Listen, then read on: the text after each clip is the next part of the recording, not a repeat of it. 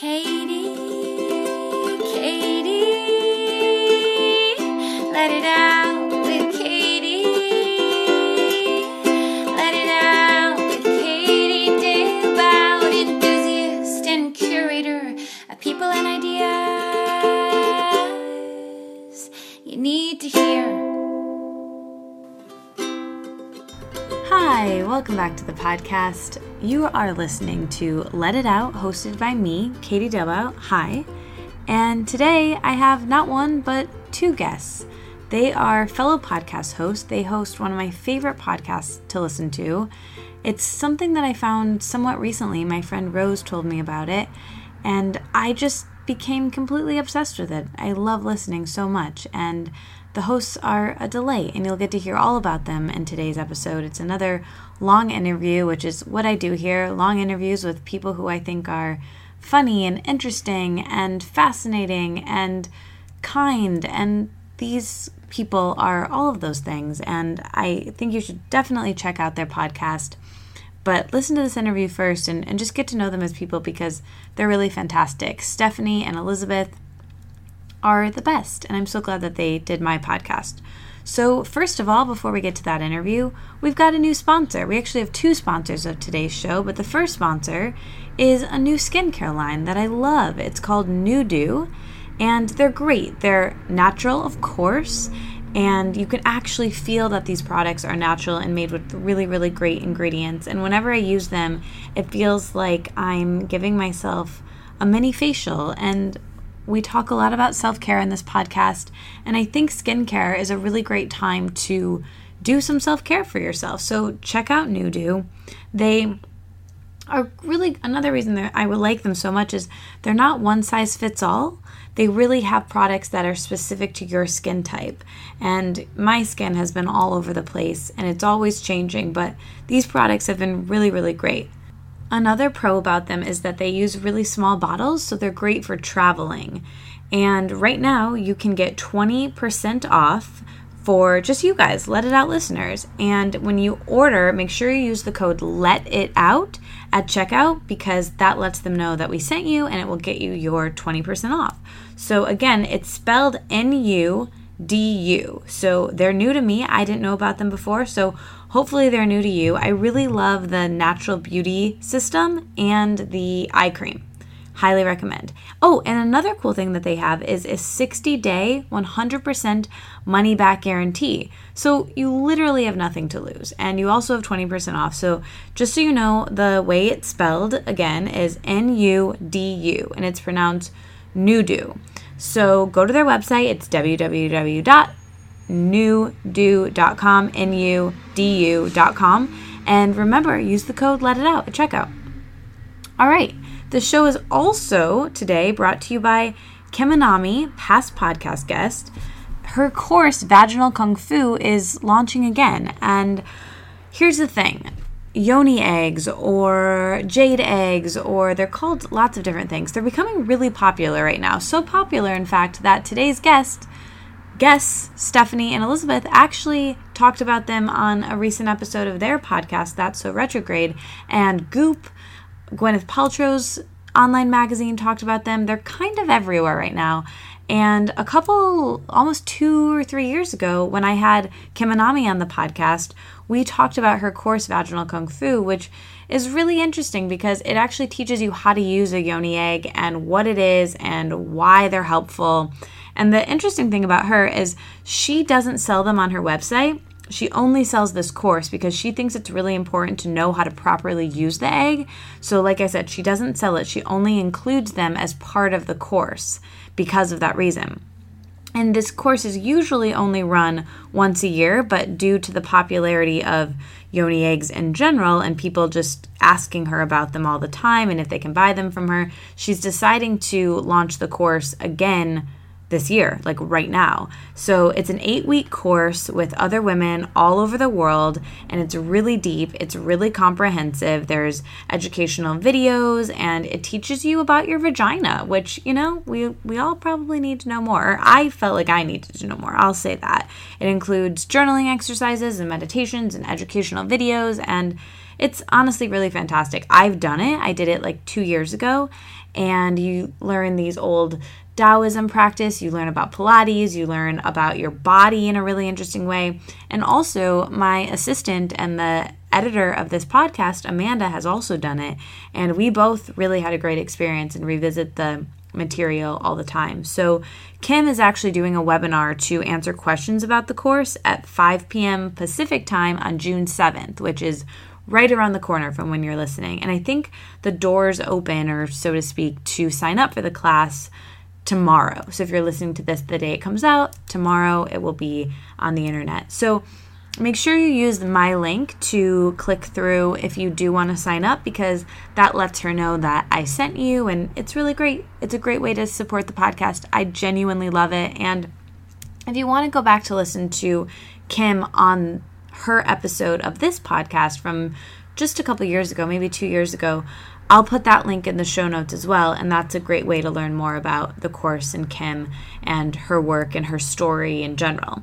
She's great. I really like that woman, and I really like this course. So again, the sponsors, thank you so much to Kim Anami's Vaginal Kung Fu. Thank you to Nudu, really cool new sponsor. I love their skincare products. Probably going to go put some on right now, and I hope you do too. And thank you so much to Stephanie and Elizabeth. I love them, which you'll hear me. I feel a little bit like fangirly and gushy in this interview, which is slightly embarrassing, but, you know, we're all friends here, so hopefully that's cool with you guys. And, you know, I really love you guys so much. Thank you, as always, for listening. I think the world of every single one of you. When we talk in the Facebook group, and if you're not in the Facebook group and want to join, the link is in the show notes. It's always a great time. And I love all the reviews you're leaving on iTunes. If you haven't left one and you want to help the show, that's always a great way to do it. And share it with a friend. Blast it off your speakers. I don't know, just tell someone if it has helped you or made you feel less alone or entertained you in any way. I love doing this, and I want to keep doing it more and more and more. So stick around till the end of the episode, because I'm going to be back to tell you what the emoji is for this week's episode, and I might just give you some more updates on my life. I'm about to move in a week, and I don't know, maybe I'll chat with you more at the end if you're not sick of me talking. All right, enjoy this interview. All right, well, thank you again for doing this. I'm super excited. And before we get into everything that you guys do and your vision for the future and what you've done to create everything you guys have created with your podcast, I really have been liking starting my podcast in the present. So what have you two been learning or realizing or just pondering in the last day or week or maybe even month, but really presently? Oh, that's a great question. Okay. It's so funny. I always quote this RuPaul quote that she says at the end of Drag Race every week for the past however many seasons, 9 seasons, of if you don't love yourself, how the hell are you going to love anybody else? And I just think that that's such a great quote. And very recently that actually meant something in my heart and my head, and I realized that the relationship with yourself, as we all know who are on this journey and seekers, it's such a simple concept, but it reigns so true, and you can't get around it. Yeah, that's such a good one, and one that is so, every time I think that I can just get a compliment, or if my boyfriend's really nice to me, but if I'm feeling bad about myself or having a weird body image day, nothing will help. It's you have to do that and find that within yourself. And exactly. Yeah. Anytime. And really what sparked this, and I turned a corner with the concept, was that I was just feeling annoyed with things. Everything. And then I realized, I really went deep and was what is springing all of this stuff? And I was oh, it has nothing to do with an outside entity. It's completely what's going on within myself. And then once I could look at that really earnestly, it totally shifted my whole relationship with everything else that was seemingly the culprit, which really wasn't at all. So how are you doing that specifically? How do you have any tools or tips of how you've been shifting that in yourself? think just witnessing the conversation in your head of, first of all, like any annoyance that comes up, right, that like really is self-induced. So once you decide that, okay, and then you realize actually what's going on within me that is sparking that, and then looking at it, having a conversation with the thought instead of accepting the thought as reality. Where are you with it now? Are you feeling, is it more consistently good? Do you still kind of have ups and downs with it, or how? As this is a relatively new revelation, but it's so funny to call it a revelation because I feel like it's just like law of humanity, but to like really like resonate with something, it's new. And it actually has been incredible. Like anything that's come through my little brain is just, I'm having like a softer relationship with it. Oh, I love that. A softer relationship with it. I feel like I love the way you articulated that. That sounds nice. What about you, Steph? What have you been realizing or pondering today or in the last week or month? For me, it's really been about recognizing that I'm not defined by what I do or like what I accomplish or any really kind of material manifestation that you could possibly achieve. Sort of in line with what Elizabeth's saying about like inner love, but it's more about like not stressing about what I'm doing to be like, oh, I'm making my mark or I'm doing this thing. It's more just like you deserve love and you deserve everything just because of like by virtue of who you are, not like because what you do or what you accomplish or like how you define yourself professionally in the world. Yeah, that's another one that I struggle with too. That's always hard to kind of break down in your mind. How have you been doing that, or do you have any specific tips or ways that you've been doing that for yourself? I mean, I've definitely been getting like really quiet, and I have been cultivating a really strong ritualized morning meditation practice. And just kind of like allowing myself to just be more in like the observer state within myself and allowing it to be fluid and not like, oh, because I was a comedian for 8 years, so now I have to do everything that a comedian does, or like now I do wellness, so I have to be defined by. It's like it's all one thing, and it's all just like what do you care about, what do you feel, not like what are you putting out and like what does it look like or whatever. Yeah, well, it's really great that you shared all of that, and sure. Just both of what both of you shared makes me feel less alone, and I relate to a ton, which is like how I feel about everything that you guys share, and why me and so many people love your podcast and everything you guys put out in the world. It's really amazing, and I want to ask questions about that, and I want to talk about, I have some questions for each of you guys personally and then about the podcast, but I guess a really good place to start would be, how did each of you get into wellnessy things? Did you grow up into this sort of thing, or when did it really come into play for you guys? This is Stephanie. So for me, I kind of came into like a consciousness about, let's call it alternative methods of relating to the world and what you put into your body and what you put into your mind. Kind of at a younger age in high school, because I've always had digestive issues. So that was kind of the reason for me where it was like a necessity. Like I started getting acupuncture in like 2004 or something, like a really long time ago, in terms of as far as like what everyone else I knew was doing. Like freshman year of college, I would drive to New York and like go see this herbalist and get all these herbs for my stomach problems and like cook this stew. And all my friends would be like, what the fuck is this? And I was like, it's literally the only thing that makes it possible for me to do all the normal things that you guys do. And at that time, it was, of course, like drinking and eating pizza and just being like a reckless kid. Yeah. So yeah, it came to me because I needed it. Cool. And then you just kind of kept up with it and it sort of grew? Yeah, like anything that makes you feel good is something that you want to keep doing. Right. So I just kind of became curious, and the thing with my stomach turned into another thing, and so I had to stop eating gluten for the first time, like in 2005. So I just became really aware of all these different like modes of being that were just not introduced to me as like a Jewish Italian girl from New York. You know, that just like that wasn't a thing. But where everyone else was like eating pasta and red sauce, I was like in the parking lot doubled over in pain from acid reflux. Like I had to change my ways. So once you start seeing that there's other ways of doing things, you're just like, well, what else is there? Yeah. Yeah, it's kind of a wormhole.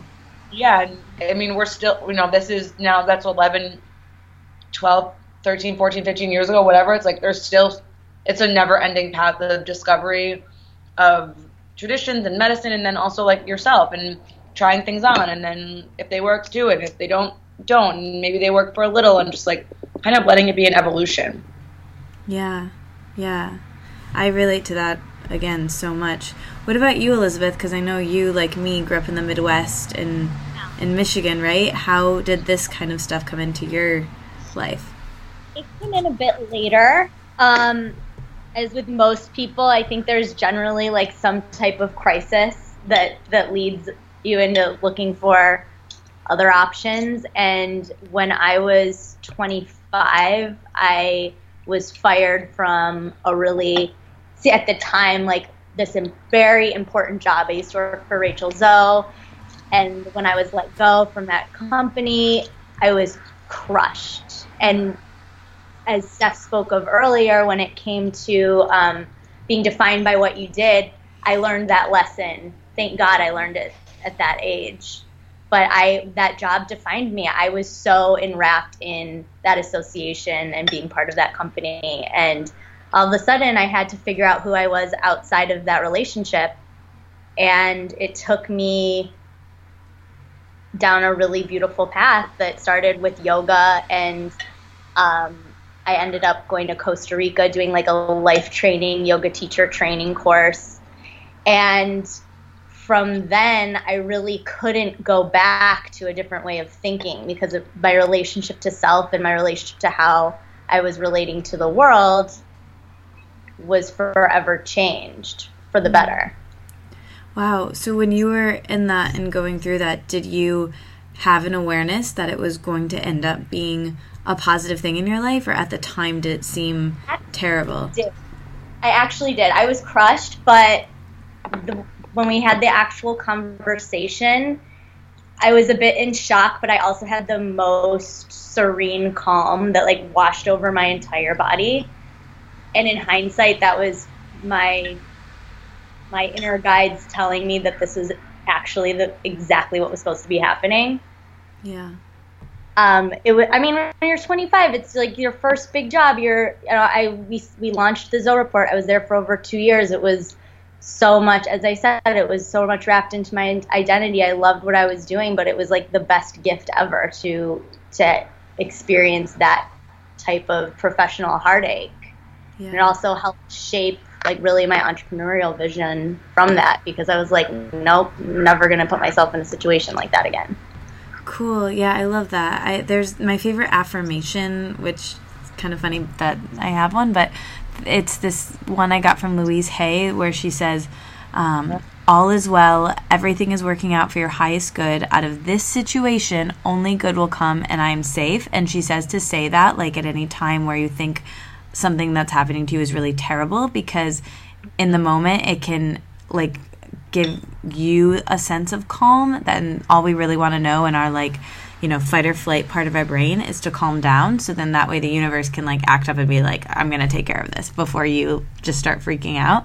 And it just reminds me of that. Like sometimes these terrible situations can actually turn into really great things. And it sounds like it did for you.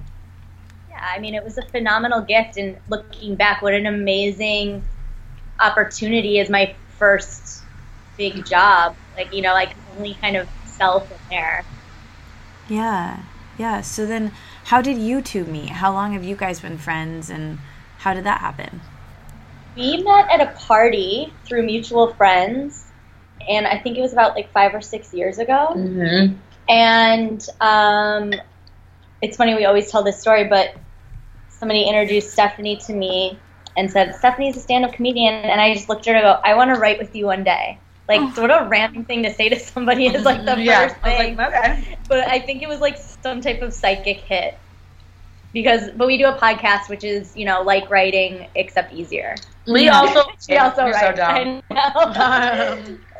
I know. I love that. So when did you guys, so you meet at this party, and then do you guys like hang out right away? Do you like schedule a hang time, or? It was during the holidays. So like in LA, like most people are off vacationing or visiting family. So we had like a tight crew of people who are around. Yeah. During like, I think it was like Thanksgiving or Christmas. And then it was, yeah. And so we ended up kind of like seeing each other a bunch within like a short period of time, and then became friends from there. Cool. So then from your friendship, when did you know that you wanted to start a podcast, and how did That's So Retrograde come to be? Well, we just were friends for like a while, and then Elizabeth used to have this online consignment company called Closet Rich, and at some point, like 2 or 3 years after being friends, we decided that we wanted to make sketches wearing the clothes, incorporating like our other friends that are comics, and kind of make like a fashion dick joke collaboration. So we made like 5 sketches. That was like our first time working together.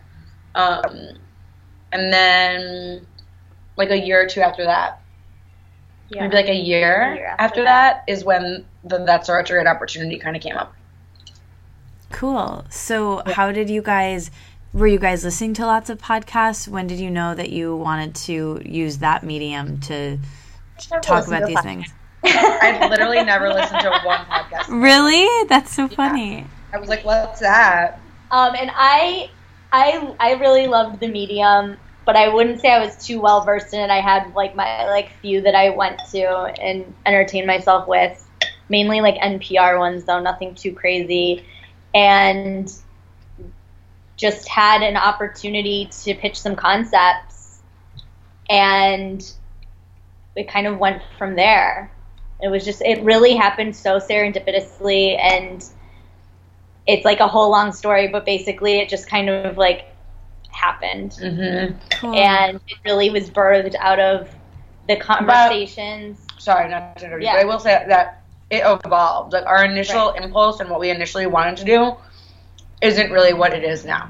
Right. It was more astrology focused. And then we were like, we don't know anything about astrology. And then it really evolved more into like all of the things that Stephanie and I were curious about. We used to just like hang out on my porch and like smoke joints and talk about like Google stuff, Google everything for like 2 years. Yeah. And it was really just like a culmination of like those Google searches. Mm-hmm. Like, what are we curious about?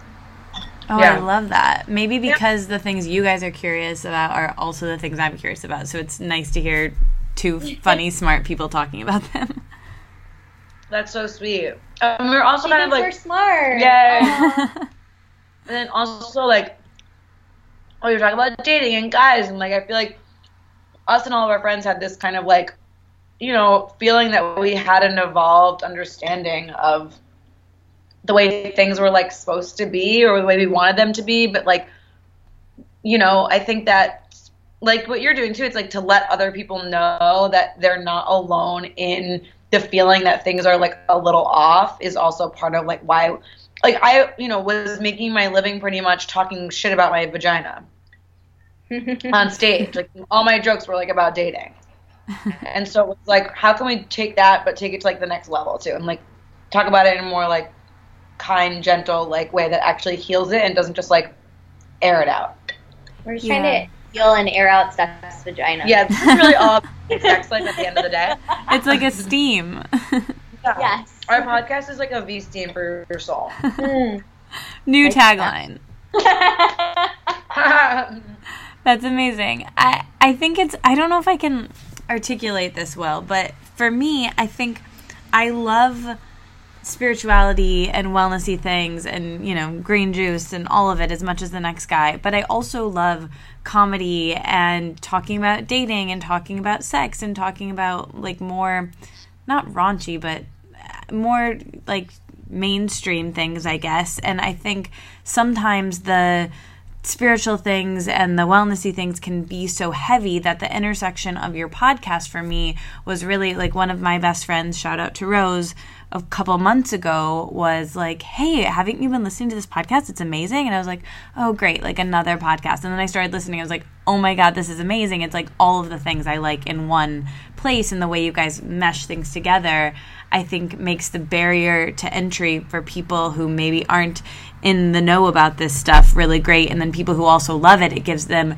a sense of like, maybe we can not take this so seriously, and like maybe we can laugh about jade eggs as well as think they're cool, you know, and that it's like your podcast is really earnest, but at the same time you can laugh and make it fun. And anyway, that's just the way I feel about it, and I wanted to tell you. That honestly is exactly what we hope to project, is like all of these, a lot of the topics we explore are more on the serious side or more like esoteric, or maybe seem out of reach. And like if we can ground them in a relatable conversation and make it fun and digestible, like that's what we're here for. And to go back to your initial question from the beginning of this conversation, to talk about like something else that I'm realizing, but I think is like important based on like what you just said about spirituality and how like kind of serious it can be, is that like something that I find a little bit disturbing and difficult about like the quote unquote, I don't want to throw anyone under the bus because I'm not even thinking of anyone in particular, but like spiritual community, or like the whole like we're doing this thing now, is that right. Like I really don't think that like spirituality or like wellness or well-being should be like separate from you or your life. Yeah. Like there's no reason why to be a spiritual person you have to like live on a mountaintop, or like to be a healthy person you have to like never go to In-N-Out. Like everything is constantly intersecting, and like life is spiritual. Like there's so much connection and like magic and just regular shit. So I feel like that's also like what I'm realizing is like you don't have to look far if you're just like really allowing that to be true. You have to look within. No. No, I'm actually talking about looking outside and like putting the pieces together and being like, wow, you know, there's science and there's all this shit, and like there's interconnections and spirituality in like the most mundane everyday stuff. Yeah. Like it's not separate, and like we're not better than anyone to realize that. Like in fact, not at all. Everyone is right there. Yeah. Yeah, like, for sure. Separation and the divide like really kind of bothers me from both sides. You know, some people will be like, well, you're doing the spiritual thing, and then the spiritual people, you're doing like the regular thing. It's like we're all just fucking people. Like no one's better than anyone. Relax. Yes, well said. Preach. Yeah, I think it's easy for this is not my thought. This is like I've heard this before, but I think it's easy to practice spirituality or like meditate in a cave all day, but like the real work is, you know, on the street in New York City, or while you're in traffic, or handling a work thing or a relationship thing. Like that's when you're actually like using your tools, and that's 100%. When it is needed. Yeah. 100%. You're so right. Yeah. So, okay, the podcast is obviously amazing. Obviously, I'm your biggest fan. So, as podcasters, what do you guys credit your success? I feel like it's grown very quickly, and you guys have really done such a great job with what you do. Do you have, you know, advice for fellow podcasts, or just, you know, working in this space? I've realized that any piece of content that resonates with me, that I connect with, is one that's coming from radical truth. And it's so therapeutic to give yourself permission to just like be open and be honest. Mm-hmm. And I think that that's what makes our podcast really fun and to do, and also to listen to, is that we're just like putting it out there. Yeah. The good and the ugly. Yes, and I love it. It's such a treat every Friday, because that really comes through how genuine you guys are. Thank you. Do you Steph have anything else, or do you guys have any other advice for someone wanting to start a podcast? Well, and also I would say just in terms of like, I'll answer that question next, but what's been really amazing and cool is that we kind of see ourselves as like explorers and initially like explorers and communicators within the wellness space, but like not speaking to people within the space, if that makes sense, initially. And then we've heard like so many people who are like practitioners or luminaries within the space who are like listening and relating and all of that. I think that was a shifting point, at least personally for me, to be like, whoa, like people who are writing about this stuff and who we're talking about are listening to this and connecting with it, not just people who are like interested in it. And that to me was like really was a sign of that, like we're doing something really special, and it needed to be continue and be nurtured, and really was like we were on the right path. Yeah. I love that. So you said you had some advice for people wanting to start podcasts. Do either of you have anything else you want to add to that part? Well, I think that if you have the desire to start a podcast, then you should follow that impulse. It's funny because for us, it's like, it's not like we set out to exactly have it look exactly like the way that it looks. You know, I think that we were just kind of open to letting it evolve and letting what it needed to be reveal itself to us. And we set up a certain intention, and it kind of started to change as we started to be more informed about what needed to happen in like the landscape, so to speak. So I feel like that's my first piece of advice, is like be open to like letting your idea kind of become its own thing. And then also, like, this is going to sound fucked up, but I love any sentence that starts with that. Like, and this is also me coming from a little bit of like a jaded comedian perspective, so keep that in mind, but like, don't start a podcast if you just want to talk to your friends and talk shit. You know what I mean? Like, have a reason for being there that is like a little bit more than like your own frustration. Unless you're like a super like ranty person who everyone's like, you're hilarious. You know what I mean? Like, right. I don't think that we really need that many more podcasts like just on dating. It's like, I think it just make it really distilled and clear, and start with something so specific and then let it reveal itself to you. Does that make sense? No, it really does. And I think while you were talking, I was like, oh, that's why I love your podcast so much. And hopefully in the interviews that I do, there's a glean of this. I don't even know what that word is. There's like some of that too. You glitter of this. Yeah. I don't even know if that's a term, but we'll go with it. There's a sparkle of this or whatever I learned something every week, you know, like I genuinely have learned a ton about like a ton of different topics from listening to you guys. And so I think kind of what you're saying there, Steph, is that make your goal to be useful or to be helpful in some way. And yes, it still will be fun for you, the host or the person starting it. But I think if your goal isn't just self-serving, it will probably be, people will probably like it. Exactly. And what I say to like anybody who is starting anything, that was advice that was given to me when I started my first business, was know your why. Write down what your why is, because there's going to be moments where you're questioning why the fuck you're doing it. Go back to that why. And it needs to be a why that's like going to give you heart tingles, because it like inspires you. And you know what? It can be self-serving. It doesn't need to be like, I'm going to change the world with this. Like, that doesn't need to be it. But, like Elizabeth said, like, it can be self-serving for a reason. Like, you just have to be so specific. I think that's really what's the most important thing about kind of getting an audience, because the more specific you are, the more you're likely to, like, connect with people having that same specific experience.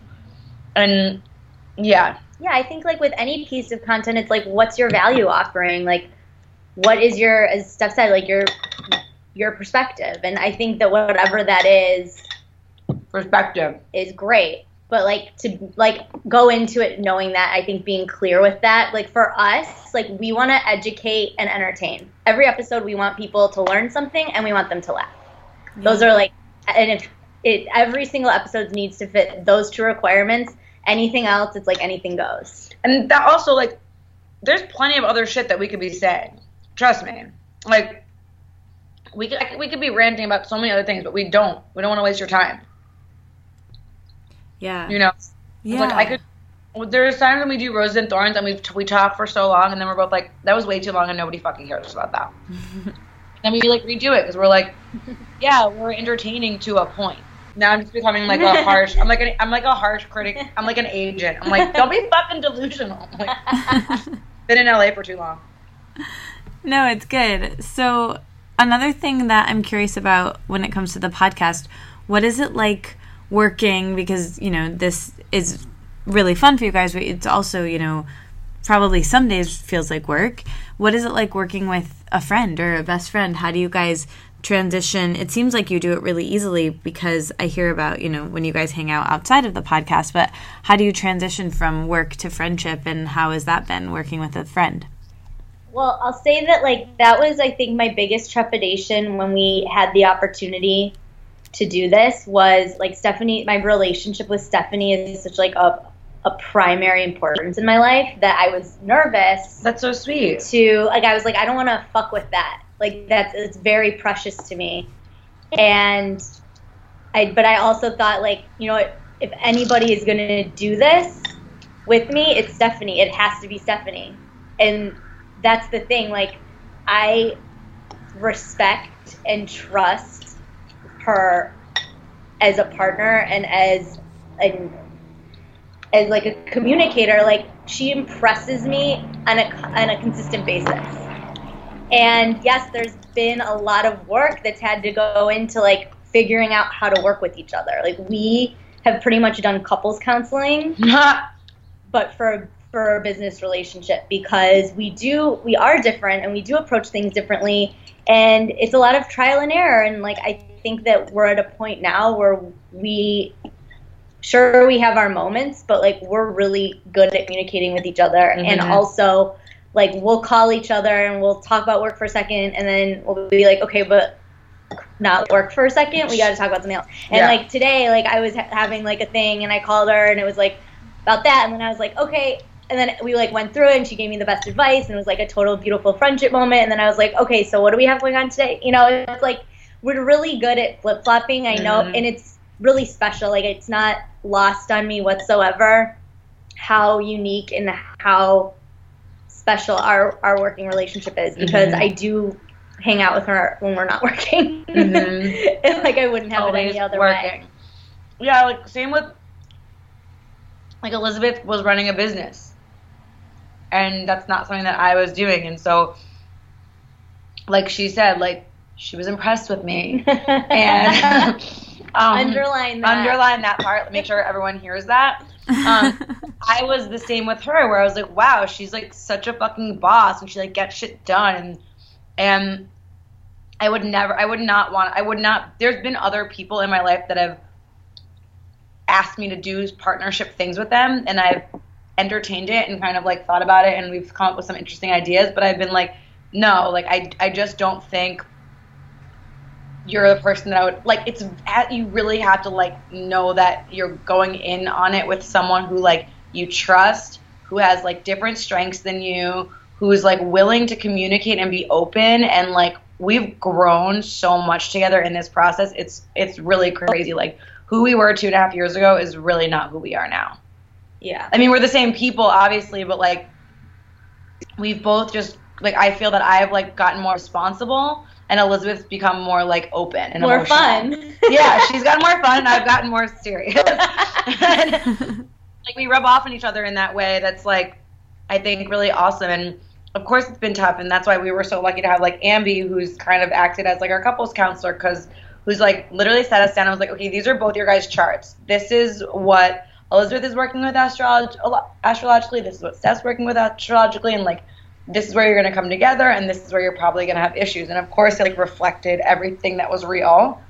And now we really, now that we understand each other and where we're coming from on a level that we wouldn't even probably talk about. Like with your friends, you don't really talk necessarily fully in depth about like the way that you relate to the world all the time. Like you're really going in with someone when you become their partner, if you're going to like, you know, go get serious and go deep. And so now it's like we kind of know where each other is coming from, which I feel like is really, or like what she shows versus what she feels, and then what I show versus I feel. Like I think that's a really interesting dynamic that we've discovered. Yeah. It's enjoyable. I feel like with whoever I marry is just going to benefit directly from me having done this work. Truly. Yeah. Yeah. I was just going to say, it sounds like this has made this business and this creative project that you guys have has made your friendships better and stronger by a lot. Definitely. Yeah. That's really cool. Okay, so before I ask you, I have a couple more questions for you guys specifically, and then I want to get to the questions that I ask everyone who comes on the podcast. But these are kind of some individual questions. So, Steph, I'm curious how you got started with comedy, and when did you know you wanted to be a comedian? Well, I did stand up for the first time in 2009. I'd done UCB and I'd done Groundlings. Were you living in New York, or what brought you to LA? Was it comedy? No. I did UCB in New York, and I moved to LA to act. I mean, like everyone does. I went to undergrad for acting and theater, and I always wanted to live in California.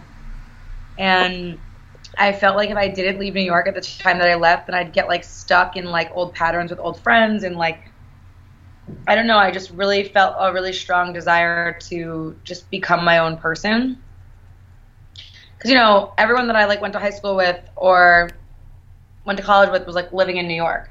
And I was kind of just like, I never felt, my whole life until I moved to California, I never felt like I was living my own life, if that makes sense. Yeah, it does. Like I always felt like I was waiting for like my life to start.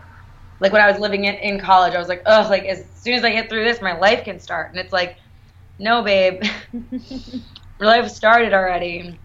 But I felt like I needed to like do certain things that my parents expected of me in order to be able to like kind of like earn my freedom, so to speak, if that makes sense. Yeah, it does. I relate to that. When I raise a child, I will not fucking do that to them.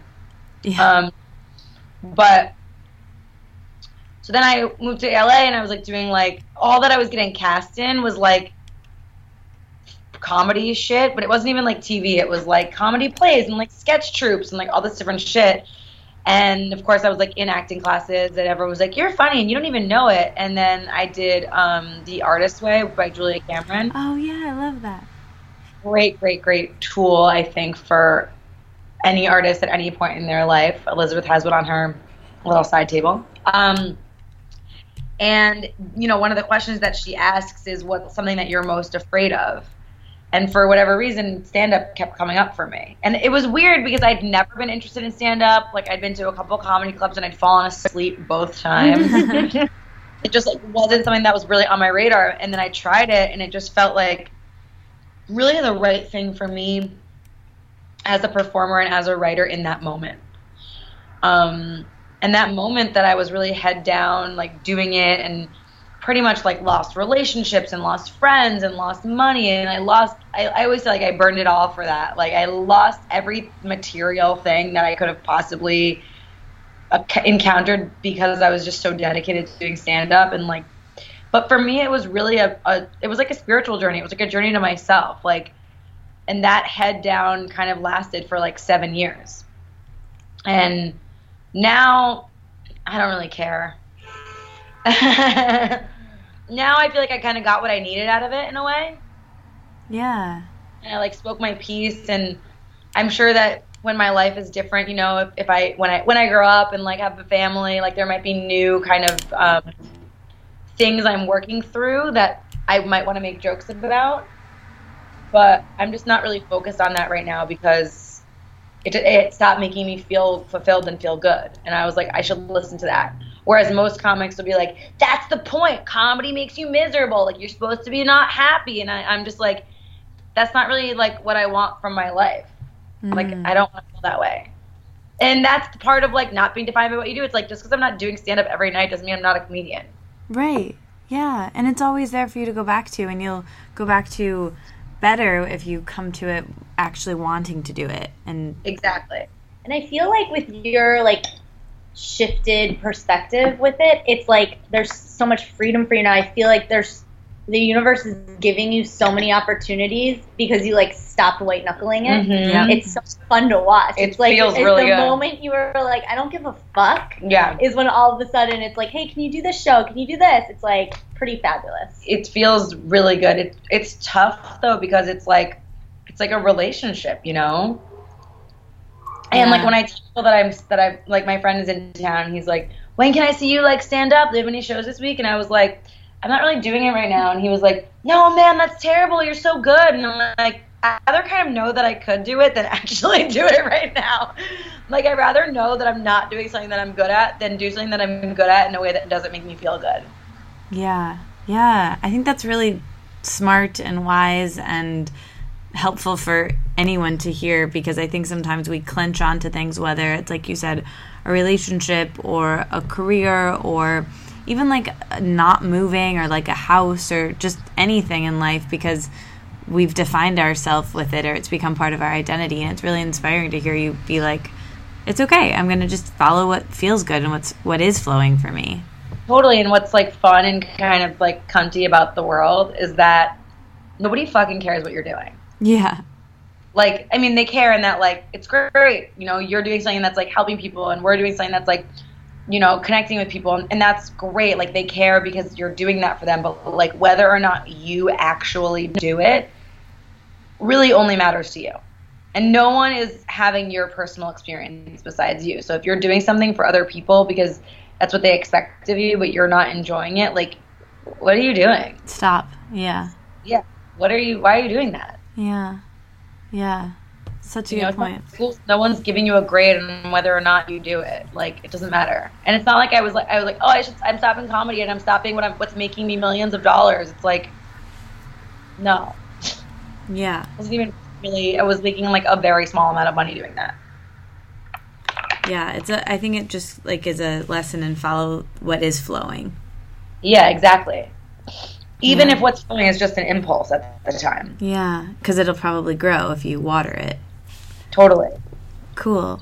Well, Elizabeth, I want to know what brought you to LA, and I think that you, like you mentioned earlier, started working in style and fashion, so I'd love to talk about that a little bit. But first, you're from Michigan, and you went to the same college as me.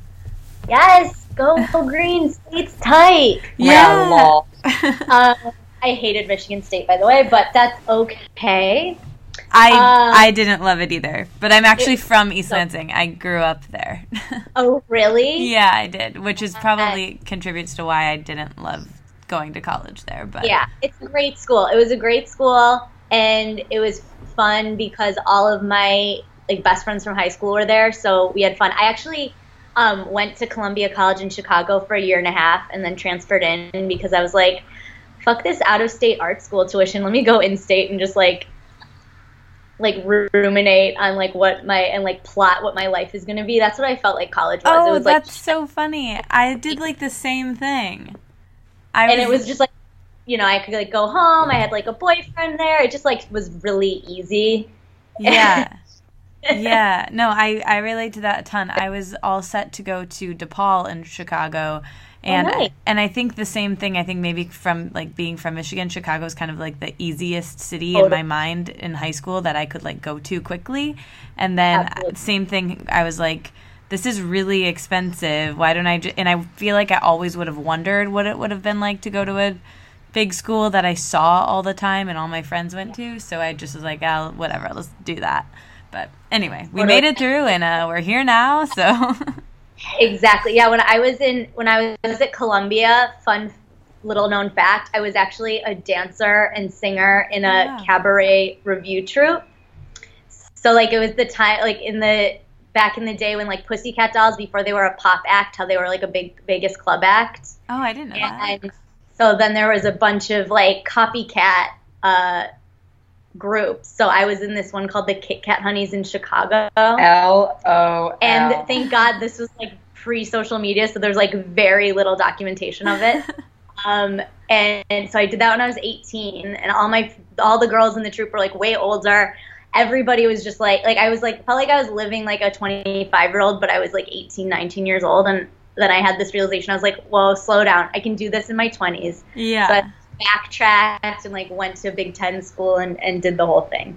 Yeah. Oh, that's so funny. But never went to a football game, just to be clear.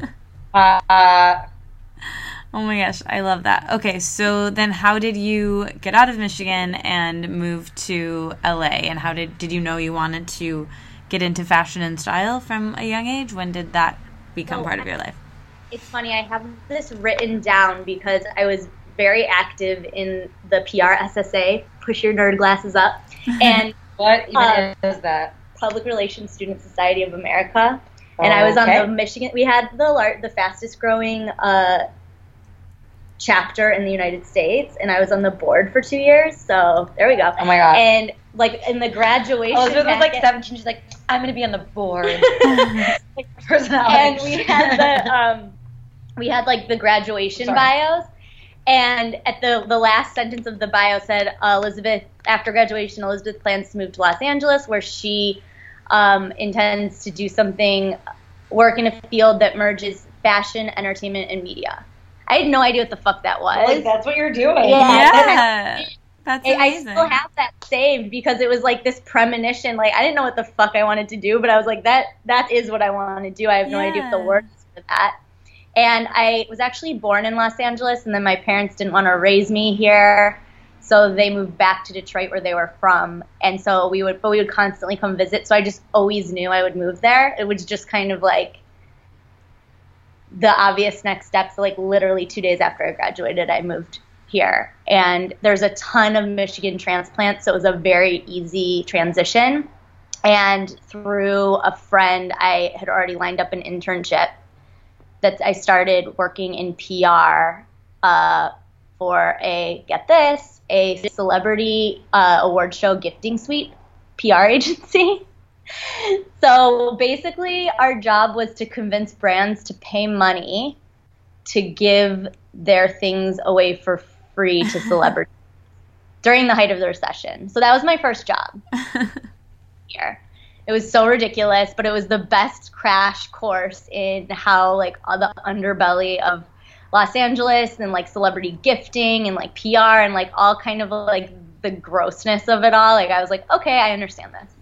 So that was really my first parlay into working and living in Los Angeles. And we actually moved here like the same time. Yeah, like within like the same week we figured out. Wow. But you guys didn't end up meeting for a couple of years? For a couple of years. Oh, wow. That's so funny.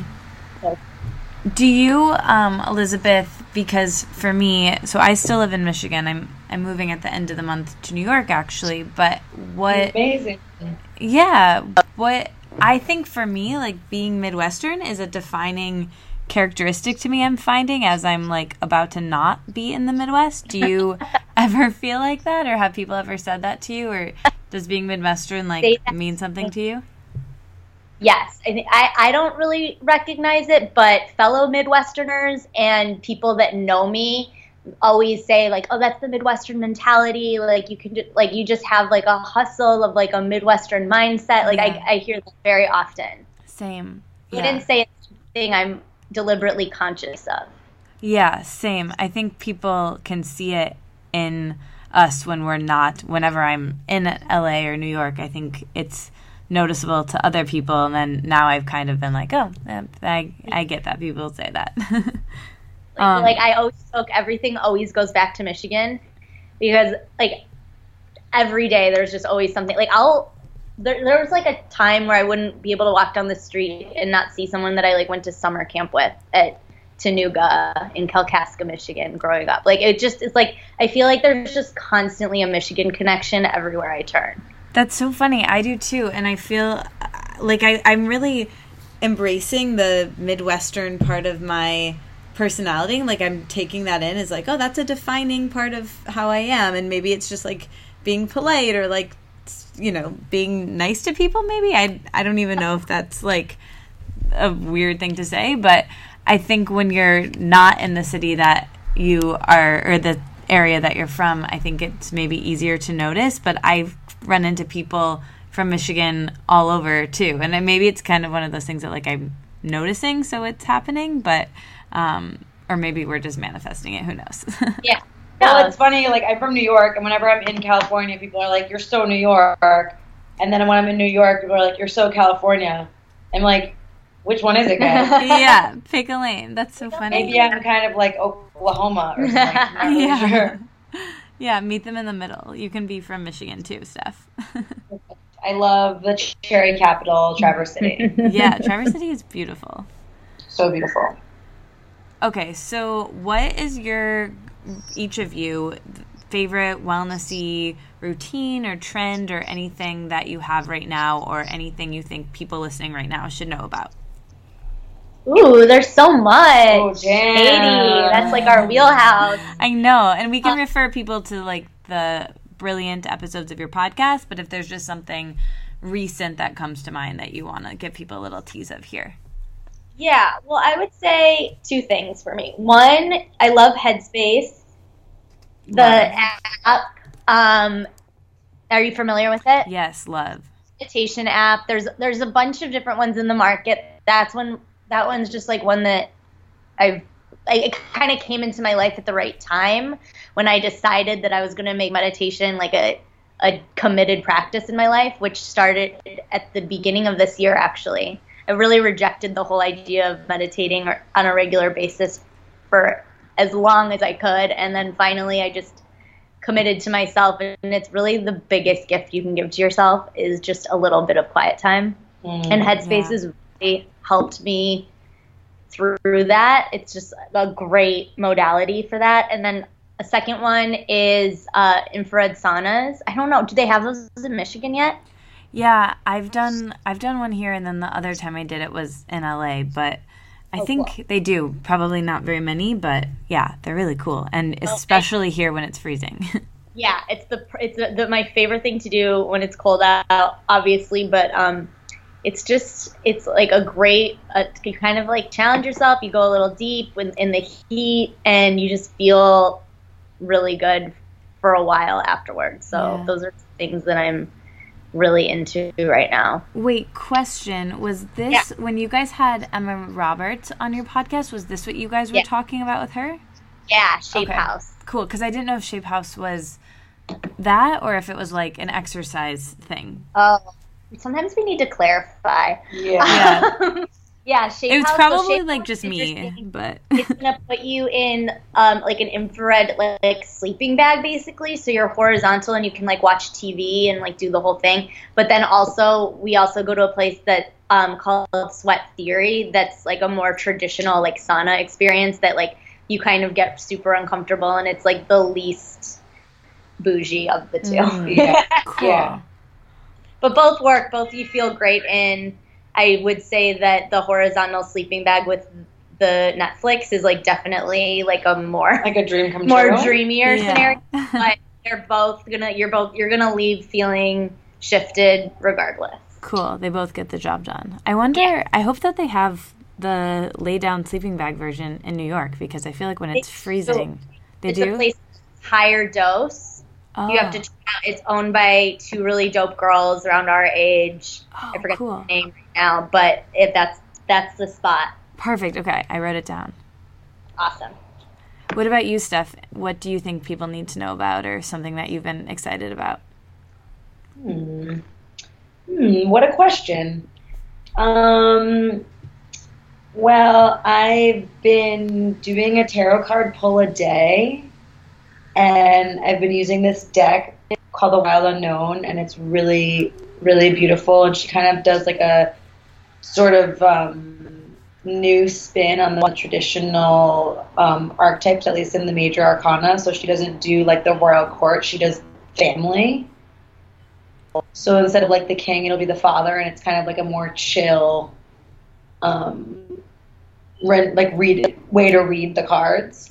And it's just been like a really cool way for me, like integrating into my meditation and into my journaling to like kind of ground and center in like a theme for the day, or like whatever comes up. And I'm like, okay, so what part of my life does that relate to, and like how can I, like, it'll be, you know, if I pull a good card, I'll be excited and I'll be like, okay, it'll give me the confidence to go into what I'm going into. Or if I pull a card that's a little more challenging, I'll be like, you know what, they're right, there is something that I'm not looking at. So it's like a kind of this really cool way to keep myself in check. And there's a great book component that comes with it. So it's like a really fun way to learn the cards, but also like go introspective and like go deep and see how it applies to your day. Yeah, I'm really into the cards. It's really cool. I feel super witchy. And then other wellnessy thing. Oh, I'm a huge proponent of vitamin IV drips. And I think that people should really, when, you know, if they have a troubled immune system, or if they're tired, or they've been hungover or traveling a lot, or you know, just generally feeling like run down or overwhelmed or overworked, I think getting a vitamin drip is like, can be extremely beneficial. Because sometimes some shit just is depleted, and you know, you can meditate and you can nap and you can do all like the great sort of more whimsical spiritual thing, but sometimes you really do just need like them vitamins. Your vitamin, your blood. You just need your blood to be strengthened. And a big thing that, you know, I feel that I know about, but maybe isn't really common knowledge at this point, is like the amount of people with vitamin deficiencies in America is staggering, because people just aren't getting their nutrition from the food in the way that they once did, because so much of our soil is stripped and so much is genetically modified, and there's just a lot of like really terrible kind of components to food production these days, you know, like, sorry, you know, that's why in cereal they'll be like, it's like Lucky Charms with folic acid, and it's like, what, like, the fuck does like that even mean? And it's like, because they're trying to infuse things in places that they don't belong. And by the way, 50% of the population can't even absorb folic acid unless it's turned into folate. So it's like, there's just things that we aren't really talking about. Sure, we know that like genetically modified food is bad and all those kinds of things, but like, what does that actually mean? It's that we have a population of people who are like, although they're fat, are malnourished. Right. It's very bizarre. So yeah. I feel like that, and obviously like reading the ingredients and kind of knowing what you're consuming, figuring out, I think every person when they go to the doctor, even though it costs more money, if they can afford it, they should ask for a full vitamin, a vitamin panel on their blood so they can know what their levels are. I think that's because like depression can be caused by vitamin D deficiency. Yeah.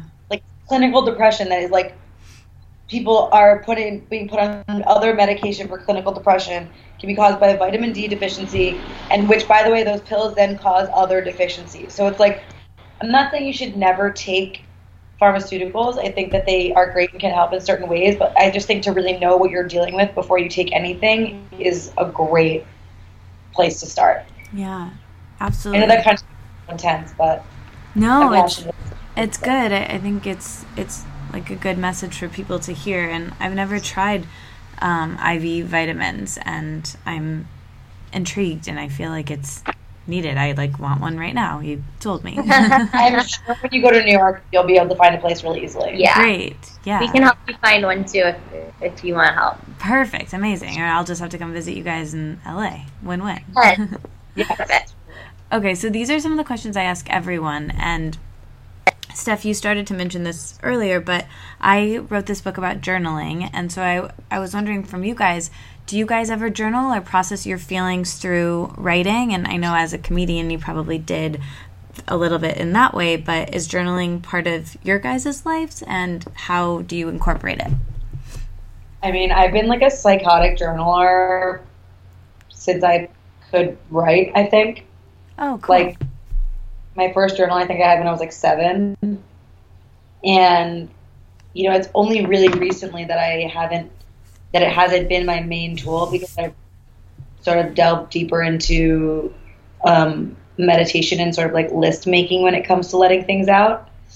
But I just use it as a way to work out what I'm thinking and feeling. Yeah. was a long period of time where I did morning pages or evening pages, or, you know, when my family was on vacation, I would always be upstairs, like, writing in my notebook. And I have an entire, like, one of those giant bins from, like, my whole life is just filled with all my journals for my whole life. And I kind of want to burn them because I'm afraid that someone's going to find, like, my journal from when I was, like, 16 and be like, she's fully a psycho.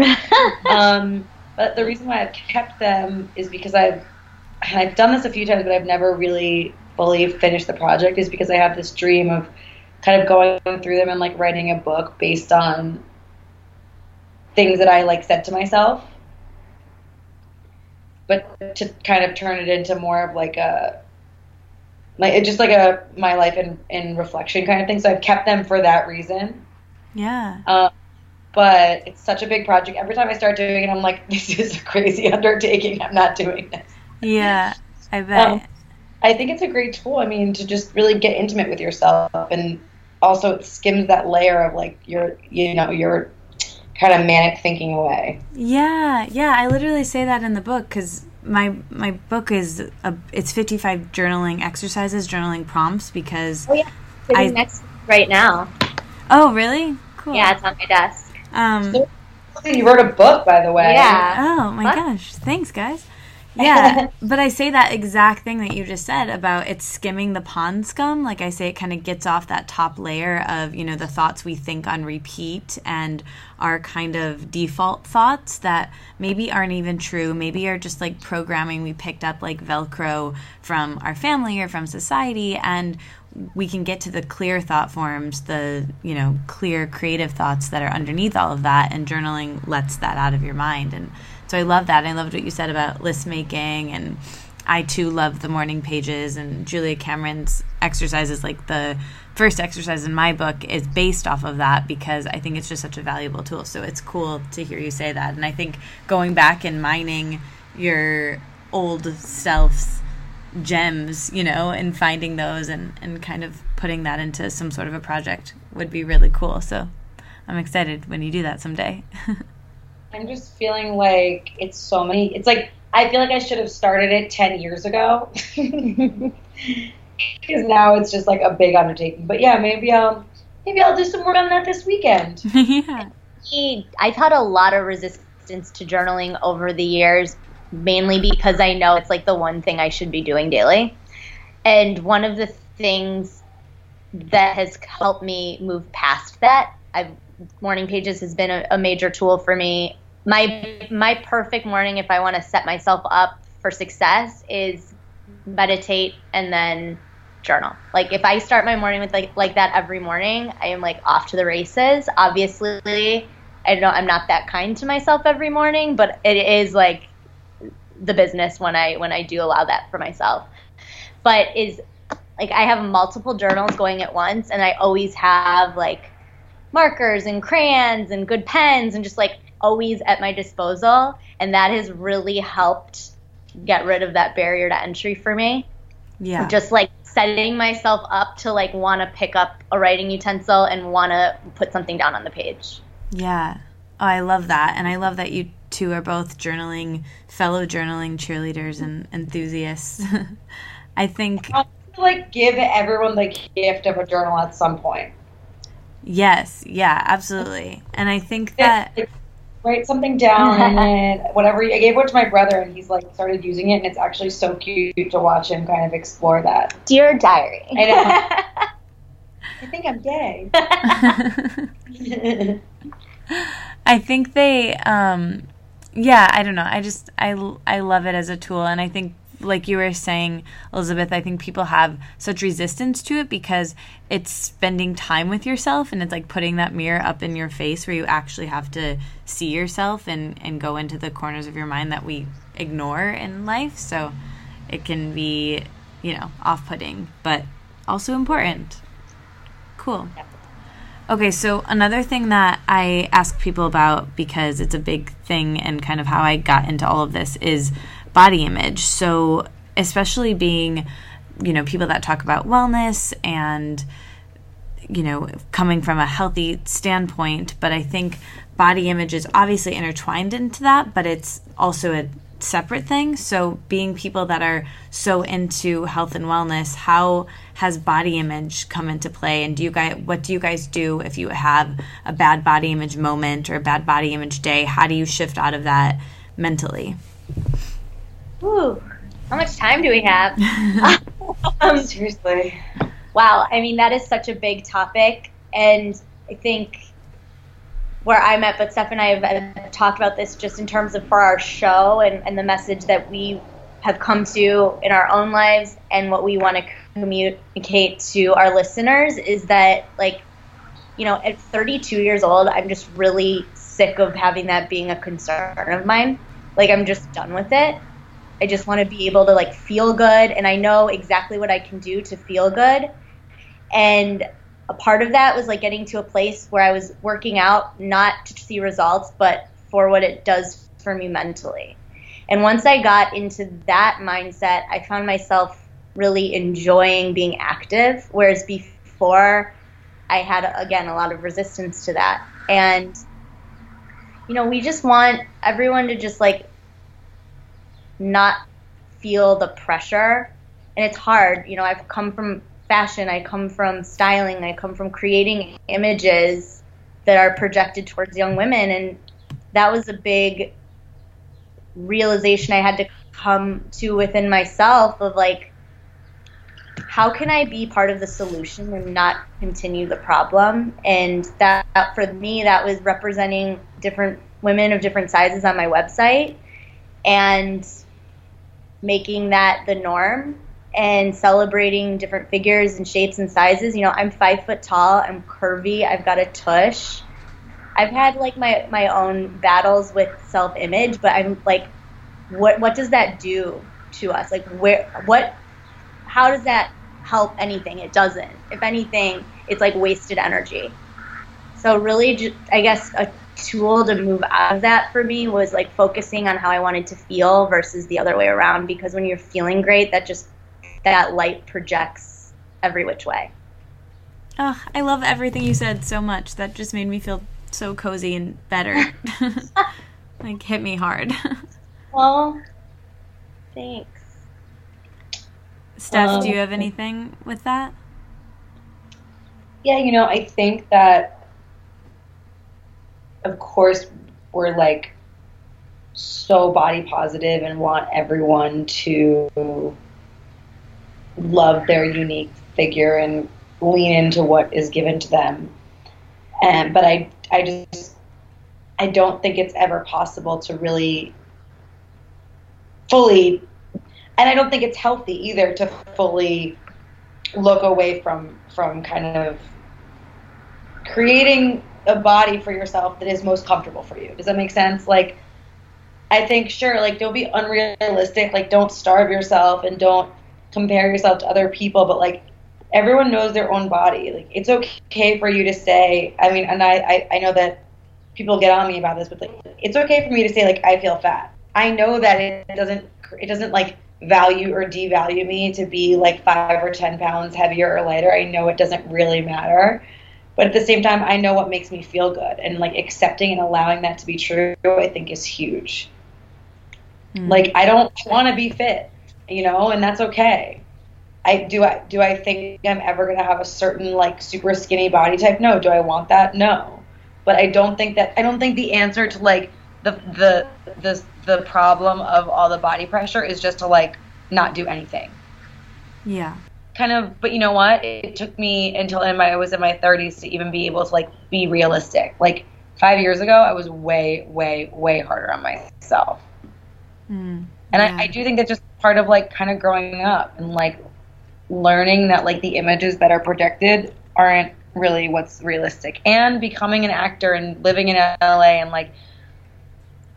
becoming friends with people that are actors that we know and seeing either that they are fully normal in their body and that's such a relief, or seeing those that are extremely thin and it's a little bit scary and they have this fucking relentless attitude about being hard on themselves and thinking they're fat when they're not. That's actually really not so cute. tough to watch. It's like really the least sad. cool thing ever. And Yeah. from coming from fashion and witnessing that myself, it's like people who had like that we look to for like, you know, I wouldn't say body positive situations, but like they have a great body. I want that body. And like then you know them and they're like they hate themselves. They hate themselves and you're just like, oh my God, like, like this is so dark. And then it kind it. of makes you check yourself and you're like, wow, at some point if you don't stop and appreciate what you do, what's really happening, like you'll become completely dysmorphic.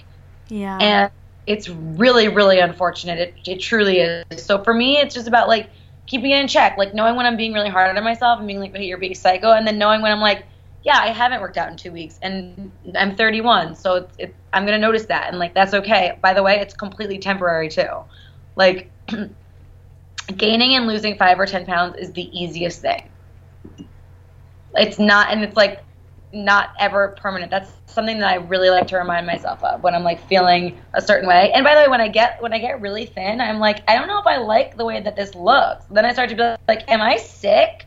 Do I low-key have a disease that I haven't discovered yet? Like you start to realize, like, I think, what are your own like boundaries?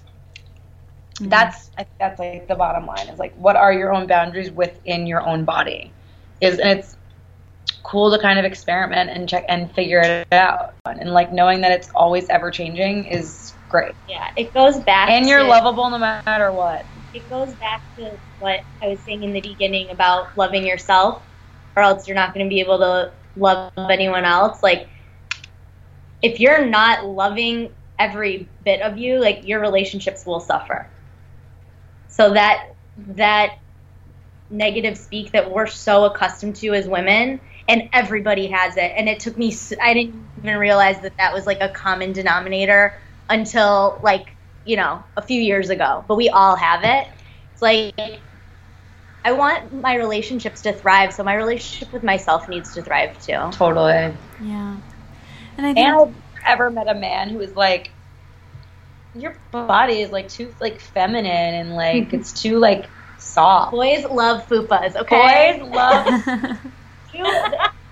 Boys love soft female bodies. Have you ever hugged like a more like Zoftig woman? Yeah, it's the most enjoyable hug you'll ever have in your life. You're like, I just want to make myself a home right here on your double D tits. I'm into you. Exactly. It's like no one, and yeah, but yeah, I don't know. It's interesting. Yeah. It's an evolving kind of conversation and relationship with yourself, I think, and at different points in your life, it changes too.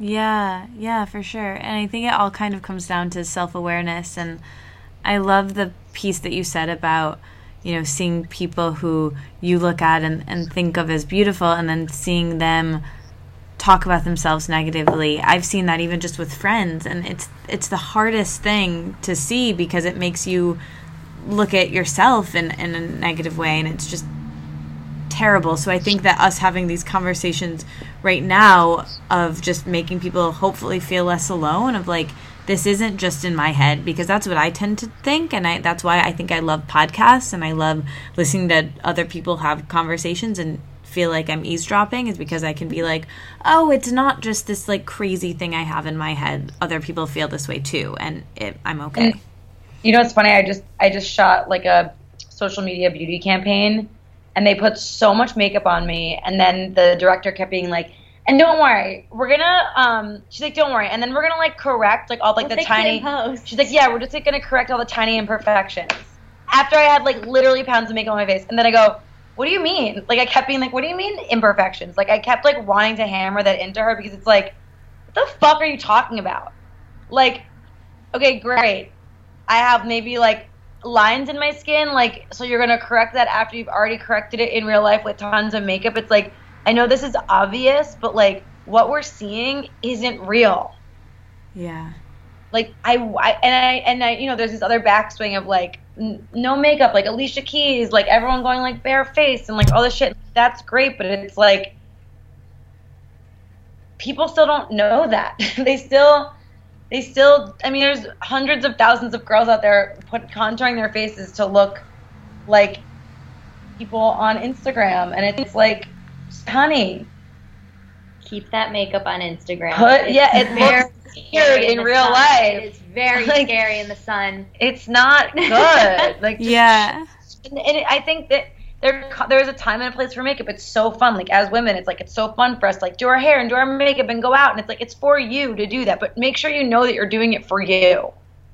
Yeah, I loved your episode. One of my favorite ones was with the person from Beauty RMS when you guys talked about makeup. Rosemary Swift. She's a legend. Oh my God. I've been using number 22, which is my favorite number, and it also happens to be the cover-up number that I use, which I thought was really serendipitous.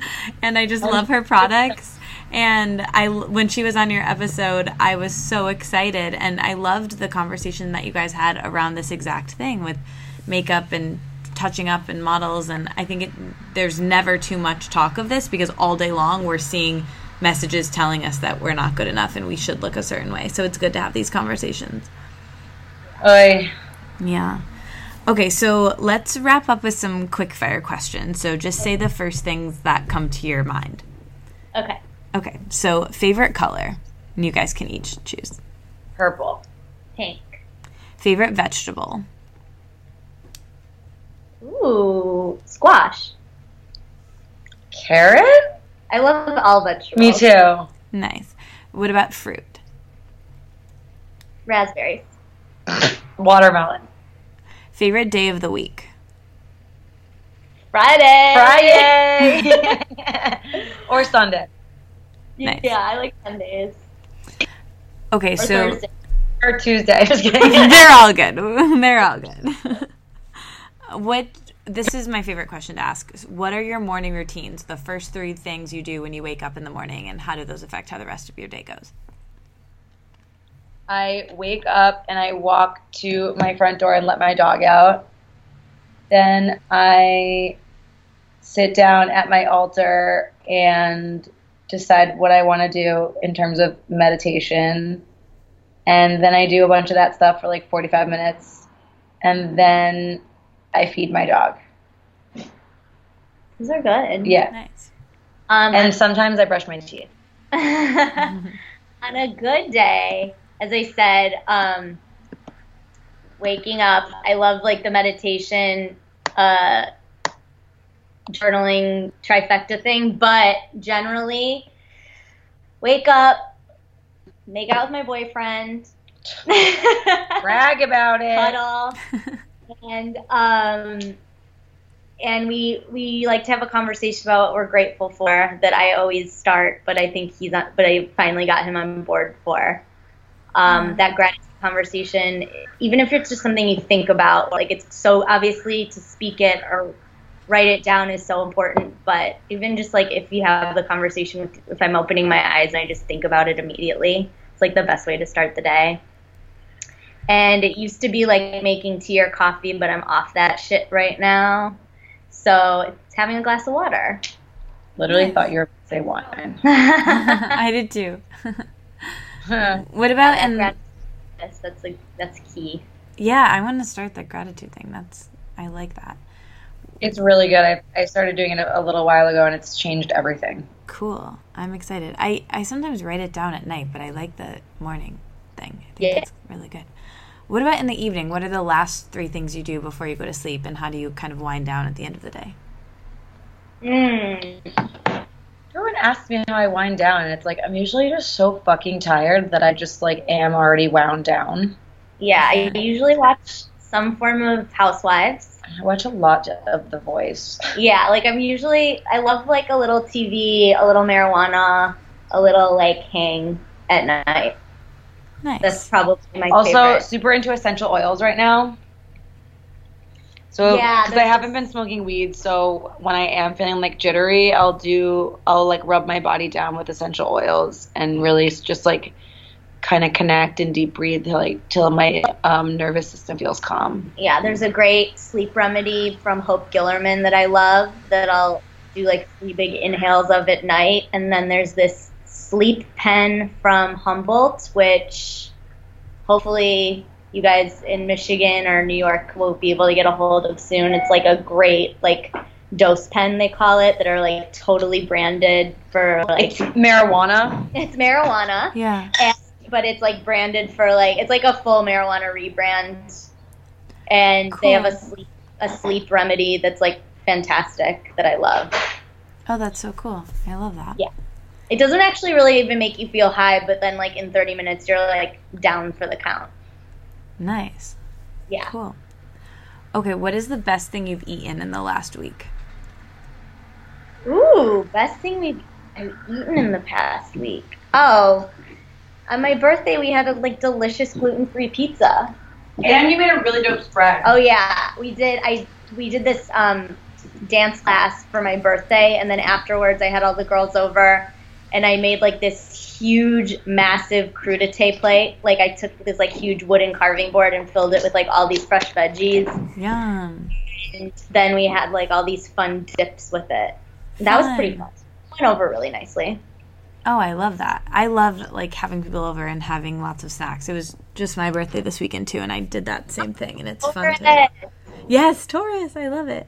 I saw that it was your birthday, and I saw that we were both Tauruses, and I loved it. Love that. Yeah.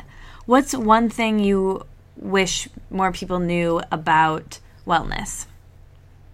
That it's accessible. That it's fun. Nice. Yes. What's your greatest lesson on relationships? Or my greatest lesson? Communicate. Communicate and don't be codependent. Nice. What about the greatest... Hard. Oh, say that again? Communicate even when it's hard. Oh, yeah. Yeah. What about the greatest lesson on family? Communicate. Forgive them. Yeah. Yeah. Also, I think that like when it comes to I don't have siblings, so my parents Me are either. my. And we're both only children. Oh, okay. Kindred spirits. Hi, guys. Is that like we're as big of a lesson in our parents' life as they are to us, right? Like us being born was like as much as like a turning point in their lives, and as much as I said a lesson and like a gift than the other way around. Ooh. So like we're part of their story in a different way that they're part of ours. Oh, wow. Yeah, I think that's such a good point. That's something I've been thinking about a lot lately, of like our parents kind of having to grow along with us and kind of meet us where we're at, even though it's not something that they would maybe want to do or think is cool because they're in a different generation than us. So I like what you said there. That makes a lot of sense. Thanks. Yeah. Okay, where are you guys with spirituality and God, and what do you think, happens when we die? Anything around that? I think at this point I've really landed on the fact that energy never dies. That's scientifically proven, and it's just how I feel all across the board. Nice. What about you, Steph? I'm in that camp in terms of death. I do believe in sort of like to label it as like God is not probably the right word, because it's definitely not like Judeo-Christian way of thinking about God, but I do believe that divinity is in all things. Yeah, I agree. Like pantheism, I guess, would be the best way to label it. And so that's kind of where I am with like spiritual life is regular life, and like any challenge that you have in or around you is a lesson for your spirit. And then in terms of death, we're just energetic beings, and I think that I don't know about like this whole ghost thing, but we have spoken to a lot of mediums in the last few years, which is interesting. And sometimes they come in really hot, delivering certain messages from people that we've lost. And that's such a sort of shatters any skepticism that you may have when it's true. Yeah. I don't know. I'm also really okay with not knowing. Yeah. I don't really need to have a philosophy on death because it just is a thing. Yeah. And we can't control it. Yeah, and we can't control it, and we don't know what it is. But we've all lost someone and experienced feeling them, or hearing them, or seeing a message, or feeling connected to them when they're no longer in their body. So I think just our own acknowledgement of that is kind of enough. Yeah, for sure. Okay, so this question is really just a way for you guys to recommend things, but so pretend that you're trapped on a deserted island and you can only bring with you one book, one movie, one TV show, and one piece of music or song. So just kind of recommend things in those categories. Okay, piece of music, the Rent soundtrack. Wait, I'm obsessed with Rent. I just had on the 20th anniversary. They're like doing a tour, and the person who plays Mark Cohen was my last podcast guest because I'm so obsessed with Rent. Oh, incredible. He's also Love from that. Michigan, by the way. That's Who everything. is it? His name is Danny, and he's like really great, and we had such a good conversation, and he's from Michigan. Amazing. That's amazing. TV show, probably either The Comeback or My So-Called Life. Oh. It's a tie. Book.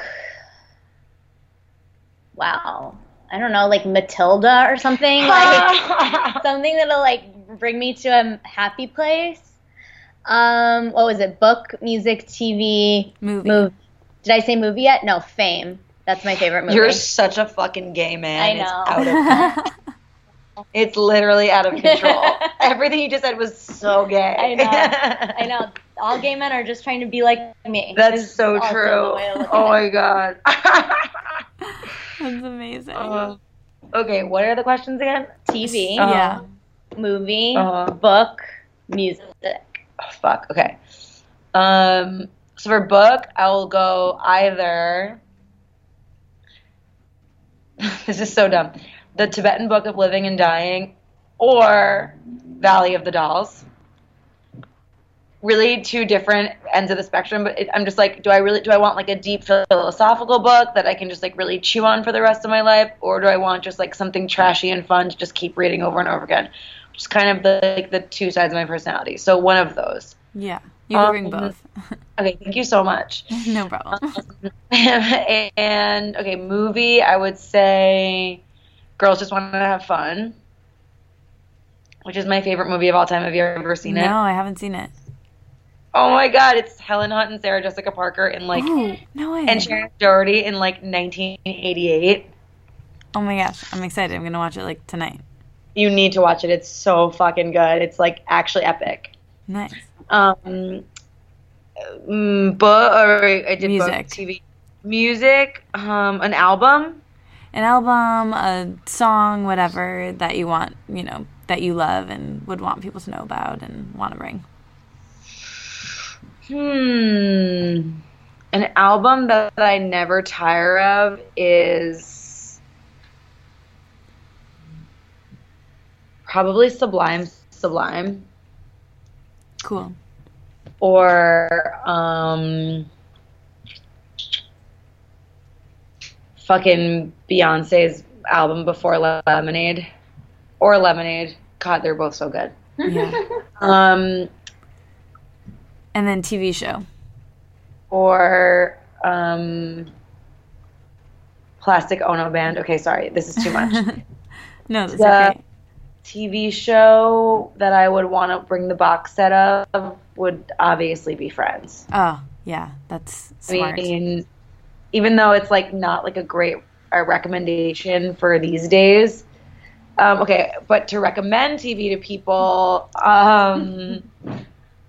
what are we watching that's like really good right now? RuPaul's Drag Race. No. I don't know. I really liked watching Big Little Lies. Big Little Lies. Oh, Was so so good. Oh, why was it like the perfect thing ever? I know. I just like so uplifted by the ending, and just every part of it was great. And I know. It's amazing. Yeah. And then if you want to know why you got to the desert island, direct yourself to Black Mirror. Yeah, I haven't watched it yet. For answers. Yeah, for the reason why you did that, that's how. I really need to watch it. Cool. It's really fucked up. Yeah, I'm excited to watch it. Okay, so what's one thing that you guys are doing that you're afraid of but you're doing anyway? So basically, how are each of you challenging yourselves right now? Ooh, I just kind of the first quarter of this year was really devoted to stretches. I was in a like a public speaking / life coaching think tank mastermind group that pretty much every week we had to do something that challenged ourselves, and there were 6 other people in the mastermind, so we were held super accountable. And a lot of that was so it was a lot of little things. One was like going through like all the paperwork and like contracts I had been avoiding really getting acquainted with for months, and I should have known, the ins and outs of our deals. The other, another thing I did was like improv classes and doing improv shows and like really just doing some things that felt uncomfortable. And I think anything that you have that like immediate like push of like, no, I don't want to do that, and really exploring and dissecting what that why is really important. And you should probably do it if you have that type of reaction to something. Yeah. Agree. Like those stretch, it's called a stretch for a reason. Yeah, cool. What about you, Steph? What am I doing that I'm afraid of? I'm not really doing anything I'm afraid of right now. I pretty much did something I was afraid of for all of my 20s. Yeah. So I'm kind of just good. You're good.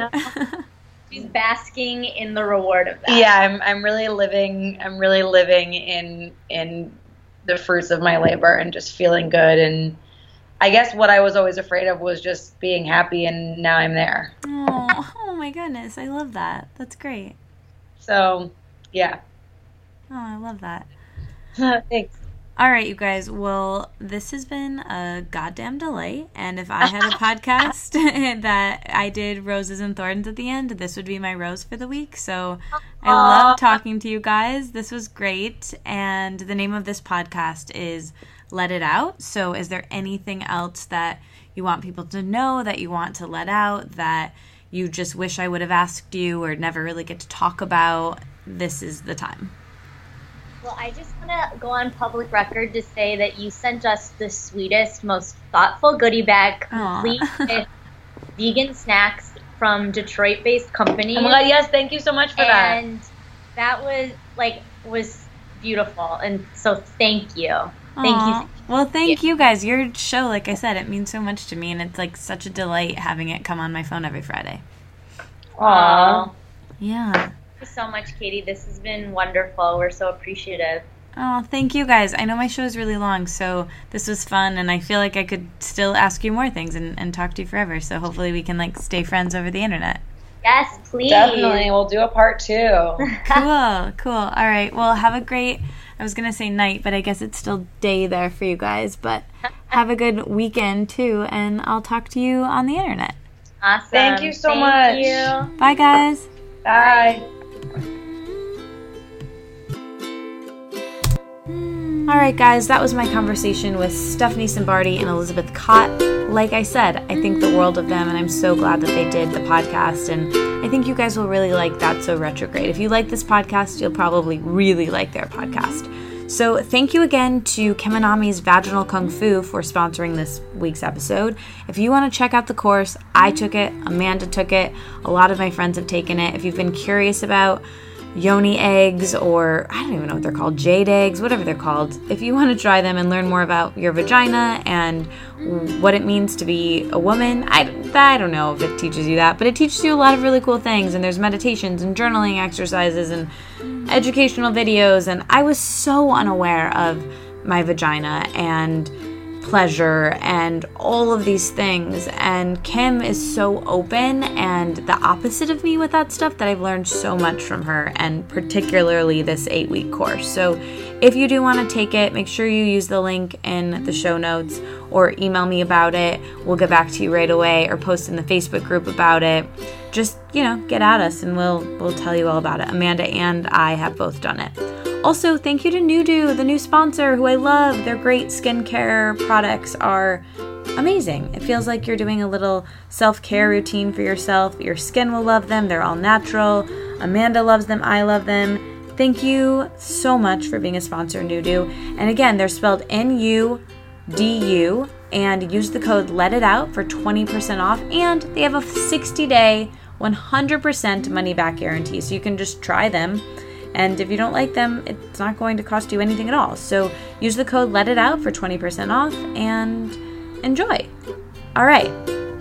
So you guys, I'm moving to New York in not this week, but next week. So when we talk again, it will be the week that I'm moving, which is crazy. I've lived in Michigan my entire life, and I'm about to not live in Michigan. And I'm about to live in a city that's huge and maybe the biggest in the world. I think it is. Definitely the biggest that I've ever been to. And I'm excited about it, but I'm scared about it, and I'm nervous, and I hope everything will be okay. I think it will be. And I still don't know where I'm living. This is 2 weeks away from when I'm moving, and I have no clue. I have all of these options. There's this place in Park Slope I really like. There's another place in the city that I really like. There are people that I want to be roommates with, and I don't know what's going to work out and how it's going to pan out. I'm recording this on Monday, the 30th of May, so I don't know. And if you have any suggestions for me, send them. But if you send them very quickly, because I need to make a decision and start packing like yesterday. Anyway, I just thought I'd tell you guys that because you're my friends and I like you. Okay, so the emoji for this week's episode is going to be the rainbow, because yesterday it was so sunny and it was raining, yet I did not see a rainbow. And I'd like to. So you guys can just comment them on my social media, and, that'll be just as good. So if you're still listening to me rambling right now, to let me know that you're still listening, tweet at me. My name is Katie Dalebout, and that's also my Twitter handle, my Instagram handle, and, I'm just a Google away, always. So let me know you're still here listening, and send me the rainbow. I love you guys, and thank you again so much. I'll talk to you guys next week.